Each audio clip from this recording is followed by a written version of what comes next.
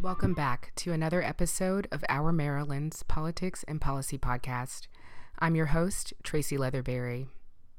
Last month, May of 2021, the Supreme Court announced that it would take up Dobbs versus Jackson Women's Health, a case that represents the most significant challenge to Roe v. Wade in almost 50 years. Recent polling still indicates that a majority of Americans think that abortion should be legal in all or most cases. However, it seems like we're seeing more anti-choice initiatives that have us wondering about the current state of reproductive justice in Maryland and across America. Since Roe v. Wade was decided in 1973, Republican states have passed bans on abortion in early pregnancy with the hope that following rejection by the lower courts, the cases would be appealed all the way up to the Supreme Court. Our current Supreme Court's 6-3 conservative majority has heightened the threat that abortion access could soon be severely curtailed and implicitly banned. In addition to these state-spawned appeal efforts, disinformation about pregnancy and abortion has been running rampant in the past 2 decades. No longer limited to protesters outside of family planning clinics, organizations seeking to ban abortions spread disinformation through non-medical, unlicensed crisis pregnancy centers. Crisis pregnancy centers use biased and inaccurate information to persuade women not to pursue an abortion. Our guest today is Isabel Blaylock, Field Director for Abortion Access at NARAL Pro-Choice Maryland. Isabel joins us to discuss the current threats to abortion care and access and to inform us about the current fight against disinformation spread by crisis pregnancy centers. Welcome, Isabel. Thanks for joining us today. Thank you so much for having me, Tracy. Excited to be here. We have a lot to cover, of course, abortion access in Maryland, crisis pregnancy centers, legislative measures related to the work at NARAL Pro-Choice Maryland. We'll just get into it and try to get people to understand the type of work that you do and why it's so important to have people working on these issues in Maryland. So if you could, just to start us off, tell us a little bit more about NARAL Pro-Choice Maryland. Absolutely. So NARAL Pro-Choice Maryland is an organization that has been around for 40 years. We're celebrating our 40th anniversary this summer. We are a small but growing organization dedicated to fighting for the reproductive health rights and justice of all Marylanders. We are an affiliate of the national organization, NARAL Pro-Choice America, but we're really separate organizations entirely and only just share a name. The national organization focuses on things happening at the federal level, while we really focus on what's happening in Maryland. There are 3 parts to our organization. NARAL Pro-Choice Maryland Fund is the 501c3 arm of our organization, and that's really focused on the education, the advocacy, the outreach, the policy research. And our mission is really to support and protect, as a fundamental right and value, an individual's freedom to make personal decisions regarding the full range of reproductive choices through education, training, organizing, all that good stuff. And then our 501c4, NARAL Pro-Choice Maryland, is where we do our policy and legislative work. So that's where we're taking our education, our advocacy, our policy research, and applying it to laws, and legislation happening in the Maryland General Assembly. And then our PAC, where we are, endorsing and trying to elect pro-choice folks running for elected office and making sure that our elected officials represent our values and our work here at NARAL Pro-Choice Maryland and those of our members as well. You mentioned reproductive freedom. I know that a lot of people, when they think about pro-choice and the movement for choice, they think that it's only related to abortion. If you could just expand a little bit on what reproductive freedom encompasses, what other sorts of issues? Absolutely. So like you said, reproductive freedom, there's no one definition, but when we're talking about reproductive freedom at NARAL Pro-Choice Maryland, we're talking about issues that relate to evidence-based sex education and healthcare. We're talking about pregnancy rights. So both your right to be pregnant or to not be pregnant and be treated with dignity and compassion in either situation. We're talking about forming families and parenting with dignity, in safety, and in good health. We're talking about bodily autonomy, which not only includes, things like being able to access abortion or control if, when, and how we have children, but also includes, having access to menstrual supplies or being able to breast pump in privacy. And, it's about consent as well. We focus on, family planning, which is about contraception, interconception care, fertility management, and abortion care. And lastly, reproductive freedom, we're also thinking about healthy pregnancies, particularly in relation to the insane and unacceptable maternal mortality crisis that happens in this country. And just, our right to have pregnancies that are not only, healthy, but are not traumatic, trying to make that as positive an experience as possible. I think more broadly, all of these things about reproductive freedom, relates back to reproductive justice, which Sister Song defines as the right to maintain personally bodily autonomy, have children, not have children, and parent the children we have in safe and sustainable communities. And I think that is, a lot of people, they think about our organization, NARAL Pro-Choice Maryland, and they just think abortion, abortion, abortion. And, a lot of our work is making sure that people understand, we're not here to push any abortion agenda. We want to make sure that every individual is able to make the decisions that are best for them and their families.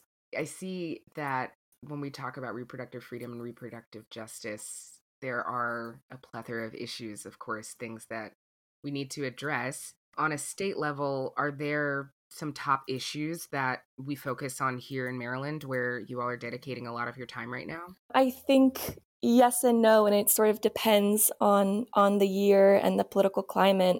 Some national core issues that we focus on in our main campaigns are about contraception, abortion access, pregnancy discrimination, paid leave. That's what our national office tells us to focus on. And then beyond that, we do work around youth rights. We convened a coalition called Reproductive Justice Inside, which is a coalition dedicated to supporting the reproductive health rights and justice of individuals who are incarcerated and detained and otherwise involved with the state. We do that work around crisis pregnancy centers, all issues that we should be focusing on. And I think thinking about the Maryland political climate, we can hold space and gratitude for the fact that we do live in this progressive state where many of us do have great access to healthcare in comparison to our neighboring states to the west and south. And simultaneously, we can focus on each of these issues, and we must focus on each of these issues constantly and consistently and do the education work and push our elected officials to have the conversations and make our state better. So it's always an ongoing issue. You mentioned crisis pregnancy centers, and I think it's worth taking a pretty deep dive into that. I feel as though the general public is starting to understand what crisis pregnancy centers are. I remember maybe it was 2 years ago now, perhaps 3, John Oliver had a crisis pregnancy center segment on his show Last Week Tonight. And even in the past 3 weeks, there was a segment of The Handmaid's Tale as part of the story. Absolutely. Yeah. Where they had a character who was seeking an abortion, but ended up in a crisis pregnancy center and didn't know what it was. So I think for our listeners, now we can sort of talk about what a crisis pregnancy center is. I mean, are these things that we're seeing in Maryland? So we'll just start there. What are crisis pregnancy centers? Absolutely. So crisis pregnancy centers are information centers that pose as women's health centers with the sole purpose of dissuading people from getting abortion care. Crisis pregnancy centers are sometimes also referred to as fake clinics because they set themselves up next to legitimate family planning providers and abortion care providers. They are everywhere. And I think, for one thing is for listeners to realize, whether you recognize it or not, you have absolutely passed a crisis pregnancy center. And now that we're talking about it, you'll start to see signs everywhere. Anytime a sign that says, pregnant, we can help, any of that, pregnant, have concerns, help with pregnancy, that's almost always language directed from and advertisements for crisis pregnancy centers. Because, and, they're called crisis pregnancy centers, both by the pro-choice and anti-choice movements in many parts, in many ways, because they're trying to capture people who do not want to be pregnant, right? Who are experiencing some sort of crisis with this pregnancy. That's what they are. And that's a really broad definition, but, just to be basically an information center. But, they look differently in every CPC or every state. I want to just first say that they outnumber, abortion clinics nationally 5-1. And in this state, in Maryland, we have at least 55 crisis pregnancy centers, and we have 19 abortion providers. But with crisis pregnancy centers, it's often like whack-a-mole. One closes and another opens, or two more open. And so that's an ongoing effort as well. It's just knowing where they are. Why are crisis pregnancy? I mean, we could guess, of course, but Right. Why are crisis pregnancy centers sort of a legislative issue? Why are we seeing this pop up in our legislatures and in our states? Absolutely. So crisis pregnancy centers are in large part a legislative issue because legislation and ordinances and policies and regulations are the ways in which activists, pro-choice activists and elected officials,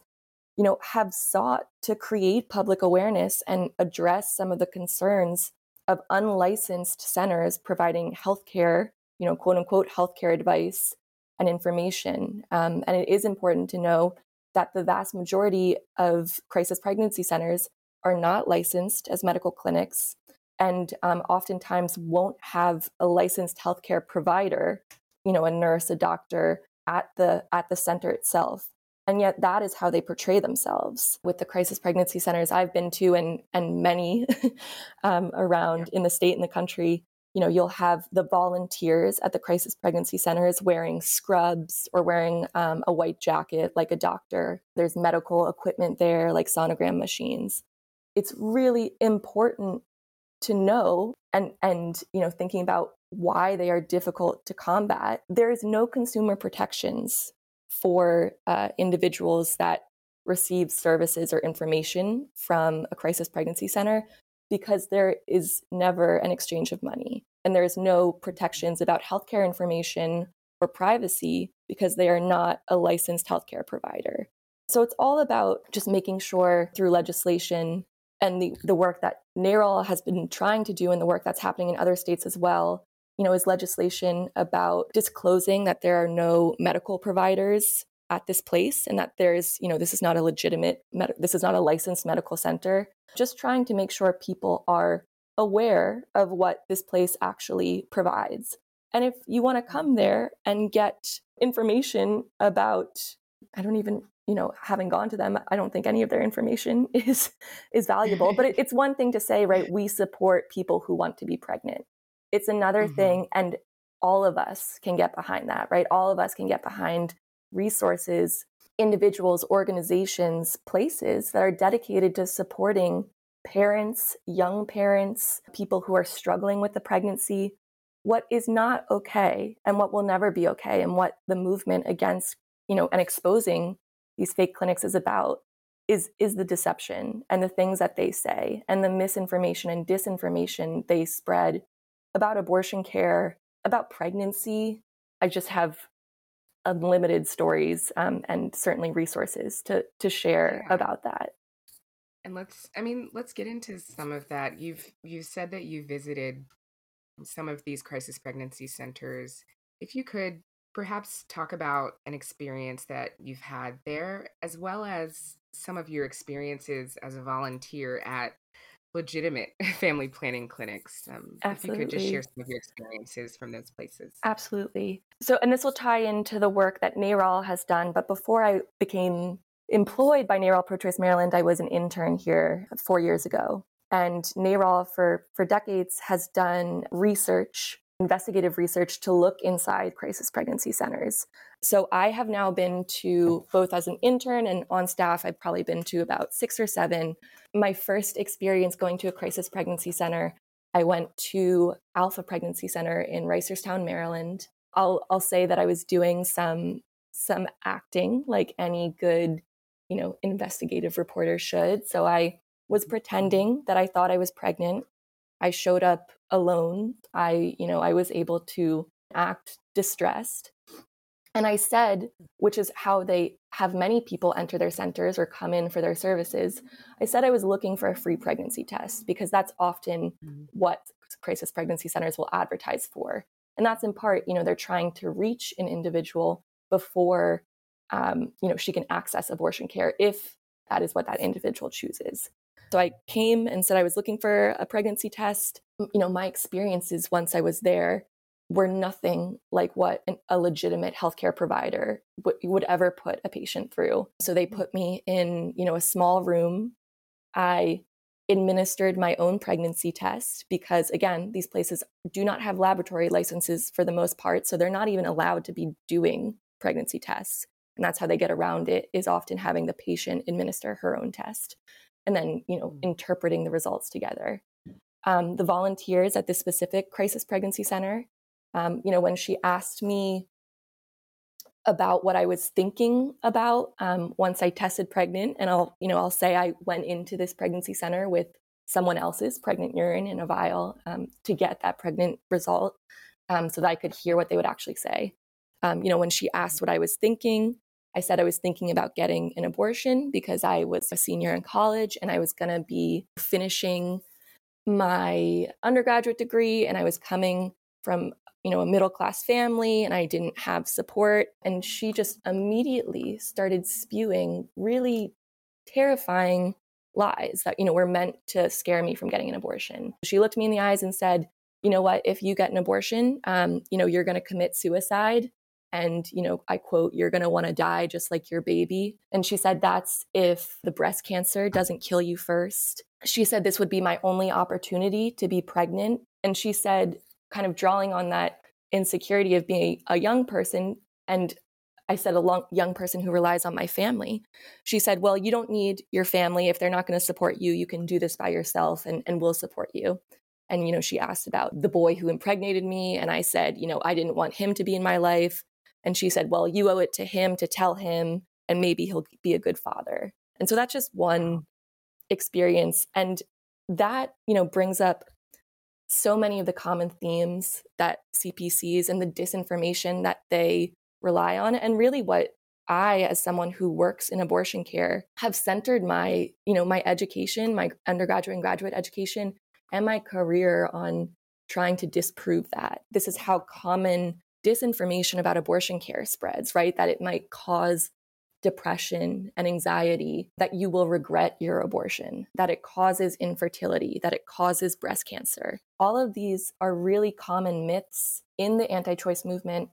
And, to draw on your second question, I do work as a counselor at an independent abortion clinic. So I've been there for a year and a half now. And so as a counselor, I'm there to just make sure that people who are receiving, again, legitimate family planning, abortion care, are having their questions answered, are feeling taken care of, that they feel safe, that they understand what's happening. And I find myself in that position, again, walking people through and countering a lot of the disinformation that they've been told.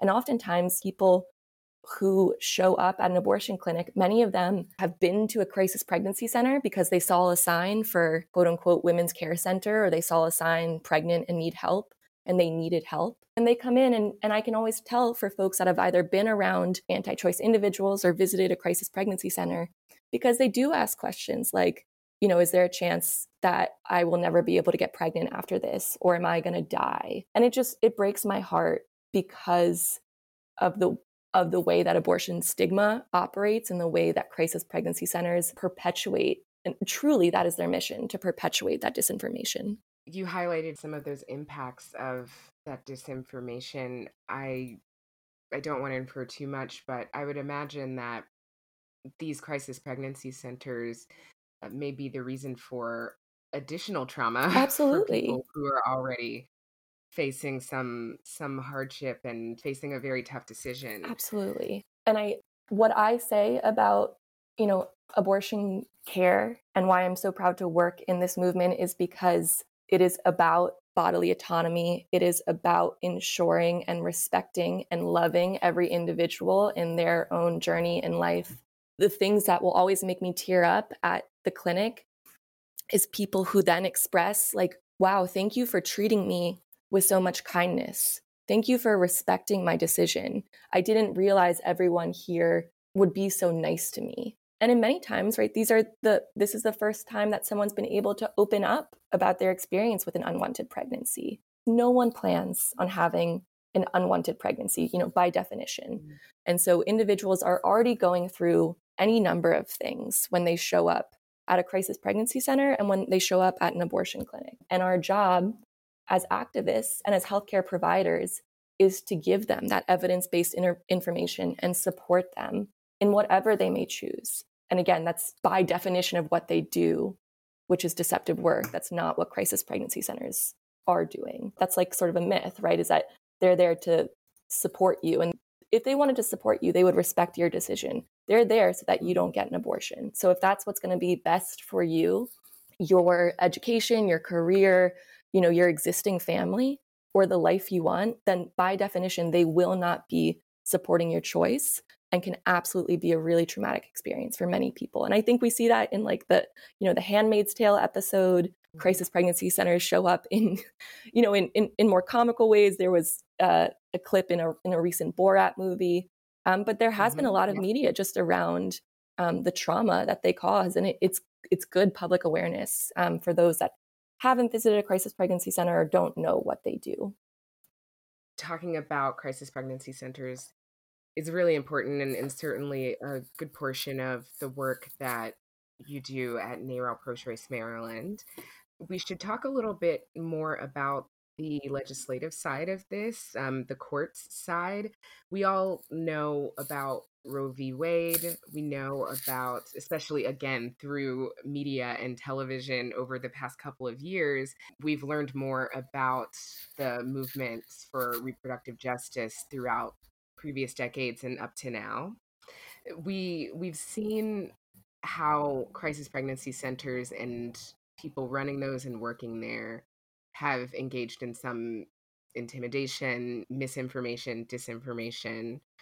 On a legislative side, what are opponents of reproductive justice saying? Why are they not handling this issue? Right, absolutely. I mean, because they think that these people who are anti-choice and anti-choice legislators do not want abortion clinics to exist. And we see this with the past administration.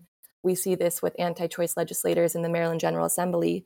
But this belief that legitimate family planning providers like Planned Parenthood, that abortion clinics, they don't want abortion clinics to exist, but they think that crisis pregnancy centers can take on basically all the work of family planning providers, which is ridiculous. And that's why they want to pass legislation redirecting funding to crisis pregnancy centers and protecting crisis pregnancy centers' existence, which is ridiculous because they don't provide family planning services. I mean, the family planning service that they provide is pushing abstinence and telling you to, quote unquote, keep your baby if you're already pregnant. And just thinking about purely from a public health perspective, how devastating that would be for anyone that has had sex, for anyone that can get pregnant, for individuals who might be low income or, like I have always since I was a student, had gotten my healthcare from Planned Parenthood, because Planned Parenthood and other organizations that receive Title X funding, a caveat that the Trump administration banned that for a period of time, but the Maryland continued to fund Title X providers. It would just have a devastating impact on healthcare, on family planning, because crisis pregnancy centers do not do that kind of work. And so again, the intent around keeping them is inherently tied to the attempt to ban abortion and to spread disinformation about abortion. And I think just to throw in a definition too of, I'm saying disinformation here as opposed to misinformation, because I think of misinformation as sort of the harmless, you didn't know any better. And disinformation is basically like a purposeful attempt to spread false information. And we know, evidence shows us that abortion is safe, it's effective, it doesn't cause long-lasting, devastating impacts. And so for crisis pregnancy centers to ignore that is an active source of disinformation. That's an important way to distinguish between those two things, especially when we're talking about an issue with such impact.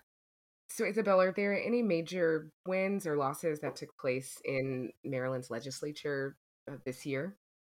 The reproductive justice movement is not just about abortion. We had a couple of big wins legislatively. at NARAL Pro-Choice Maryland. Yesterday, the governor signed the first bill of ours that passed into law. This is a bill about supporting pregnant and parenting students, and will set up a sort of model policy for schools around the state to use. And that will provide safe and private lactation spaces for students to pump in school. It will also designate an existing employee of the school to help pregnant and parenting students coordinate transportation to and from school and childcare, because we know that these are major barriers that keep pregnant and parenting students out of school and prevent them from returning to school. And we honor young people's decisions to be pregnant, to be parents, and to continue their education, because we know that they value their financial security, in which is, education is often inherent to in supporting this new family and this existing family. The other bill we're excited about that passed was House Bill 205, SB 427. We're hoping the governor will sign this or just let it pass into law. This is going to require public schools to provide menstrual hygiene supplies in bathrooms in all elementary, middle, and high schools. So it's a big win for menstruating people everywhere. We've talked a little bit about the legislature. Most of us are aware of the big Supreme Court case, Roe versus Wade, that made it possible for women to make their own choices in this country when it comes to abortion care. Of course, over the years, there's been a push from the anti-choice side to run another case up the court system to try to get rid of Roe versus Wade. I'm aware that there might be another case coming up. Could you tell us a little bit more about the Supreme Court, where they are now, if they're taking up any cases that are related to this? Absolutely. So in terms of abortion and direct challenge to Roe v. Wade that you referenced, the Supreme Court just announced the other day, in really a devastating decision to even hear this case, Dobbs versus Jackson Women's Health Organization. Jackson Women's Health Organization is the sole abortion clinic left in Mississippi. And this case is a challenge to the constitutionality of a Mississippi law that bans abortion after the 15th week of pregnancy. So this is a direct violation of Roe v. Wade, which ensures our right to have an abortion up until viability, which is often thought of as late second trimester. And this anti-choice elected officials and activists have clearly said that this is what they are hoping. This is the case that will gut Roe, overturn Roe, because of the new makeup of the Supreme Court. And depending on how the court decides this case or what they say, already we know like 20 other states which are vehemently anti-choice, which have trigger laws that will automatically ban abortion if Roe v. Wade is gutted. They're going to start passing their own legislation. So activists are upset by this case because the Supreme Court is even hearing it, because the question is, what case do you have? This has already been set in precedent for 50 years, and we are disturbed about that. And to briefly touch on legislation and litigations directly related to crisis pregnancy centers, Baltimore and NARAL Pro-Choice Maryland, in 2009, our organization was working with the Baltimore City Council to pass basically the first law, to pass an ordinance requiring crisis pregnancy centers to disclose the limited nature of their services. And then that ordinance was challenged and went through years of litigation, moved up to the Fourth Circuit Court, and then after that was appealed or was brought to the Supreme Court to see if they would take the case, was not heard based on other decisions in Supreme Court cases, including one versus NIFLA and Becerra. And the arguments brought in court around crisis pregnancy centers are almost always due to your First Amendment rights to free speech. So the crisis pregnancy centers assert that they're allowed to say whatever they want. And then everyone else is saying, actually, this is a public health crisis. So that just touches on both, what's happening nationally with the change in the climate and abortion care and access, but also how hard it has been, like we talked about earlier, to pin down crisis pregnancy centers when they go by information centers or they're just volunteer-run resources. It's hard to put restrictions and requirements on those entities.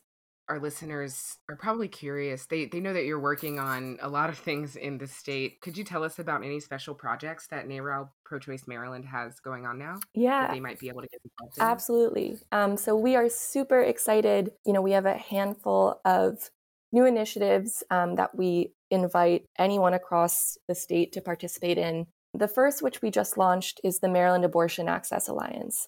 This is a volunteer-driven practical support project that is focused on getting people to their abortion appointments. It's important to note that across the country, 75% of people who seek abortion care are low income. And this might relate both to the reason why you're dealing with an unwanted pregnancy and also why you might seek abortion care, because it is so expensive to raise a child in this country. And it seems to get harder all the time. Most people who seek abortion care are already parents. So what the Maryland Abortion Access Alliance does is we're organizing volunteers to drive people to and from their abortion with the recognition, and we're also looking to provide childcare, to provide translation services, and to provide lodging. And we do this in the recognition that this is an unexpected cost for so many people, and not only is an individual maybe having to come up with the money for an abortion care for abortion,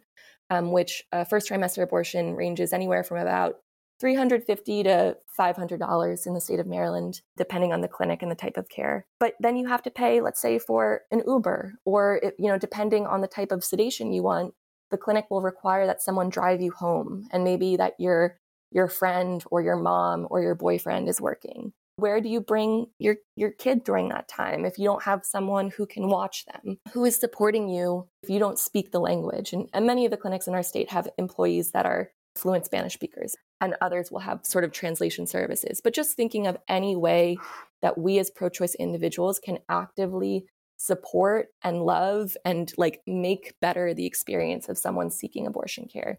So we are super excited about that project. Information about that and to sign up can be accessed at mdabortionaccessalliance.org. And you can also access it through our website at prochoicemd.org. The other way that folks can get involved in our work is by joining what we're calling action teams. These are local pro-choice groups where we've divided them by counties, and we have groups in most of the large counties. And these are collections of individuals that can decide the actions that they want to take in their own communities to support reproductive justice. And some groups, including groups in Baltimore City and Anne Arundel County, are doing awareness about crisis pregnancy centers. So they're actually putting up flyers near and around crisis pregnancy centers to let people know the types of services that they actually provide and what they don't provide.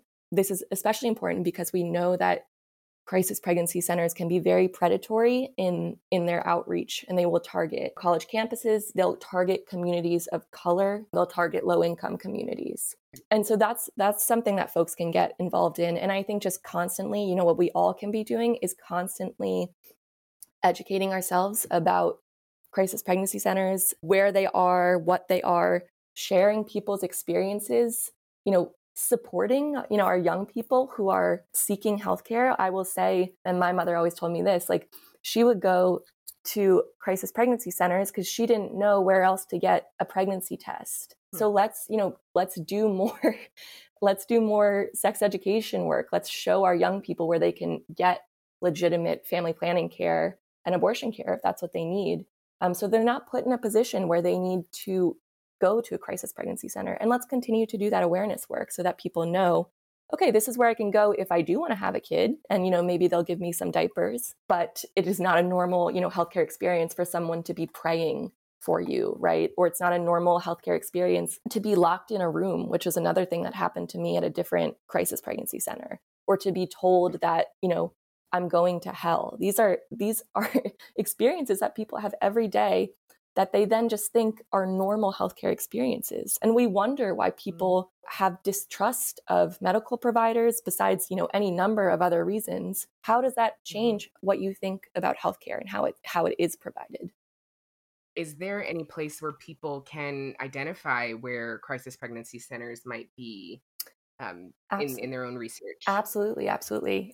So I want to take this opportunity, and we can do it again at the end, to highlight a joint project between Our Maryland and NARAL Pro-Choice Maryland.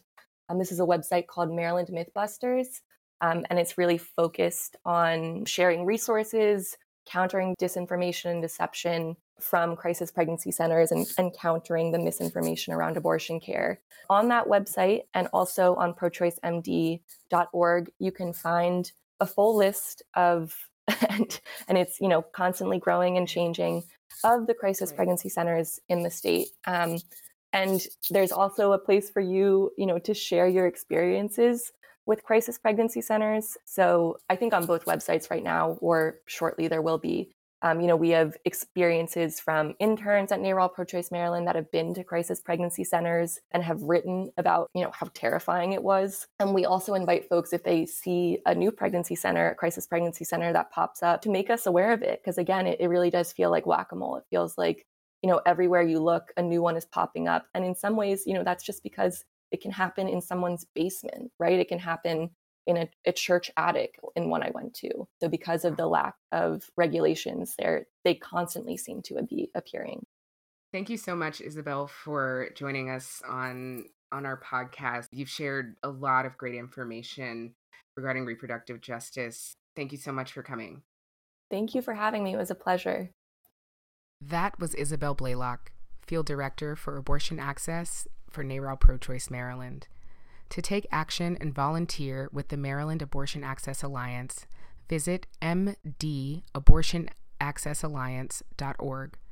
To learn more about crisis pregnancy centers or to share your story, visit marylandmythbusters.com. For information about access teams and all of the other great work that NARAL Pro-Choice Maryland does, visit prochoicemd.org. All links will be listed in the description of this episode. As always, thanks for listening to the Our Maryland Politics and Policy Podcast. See you next time.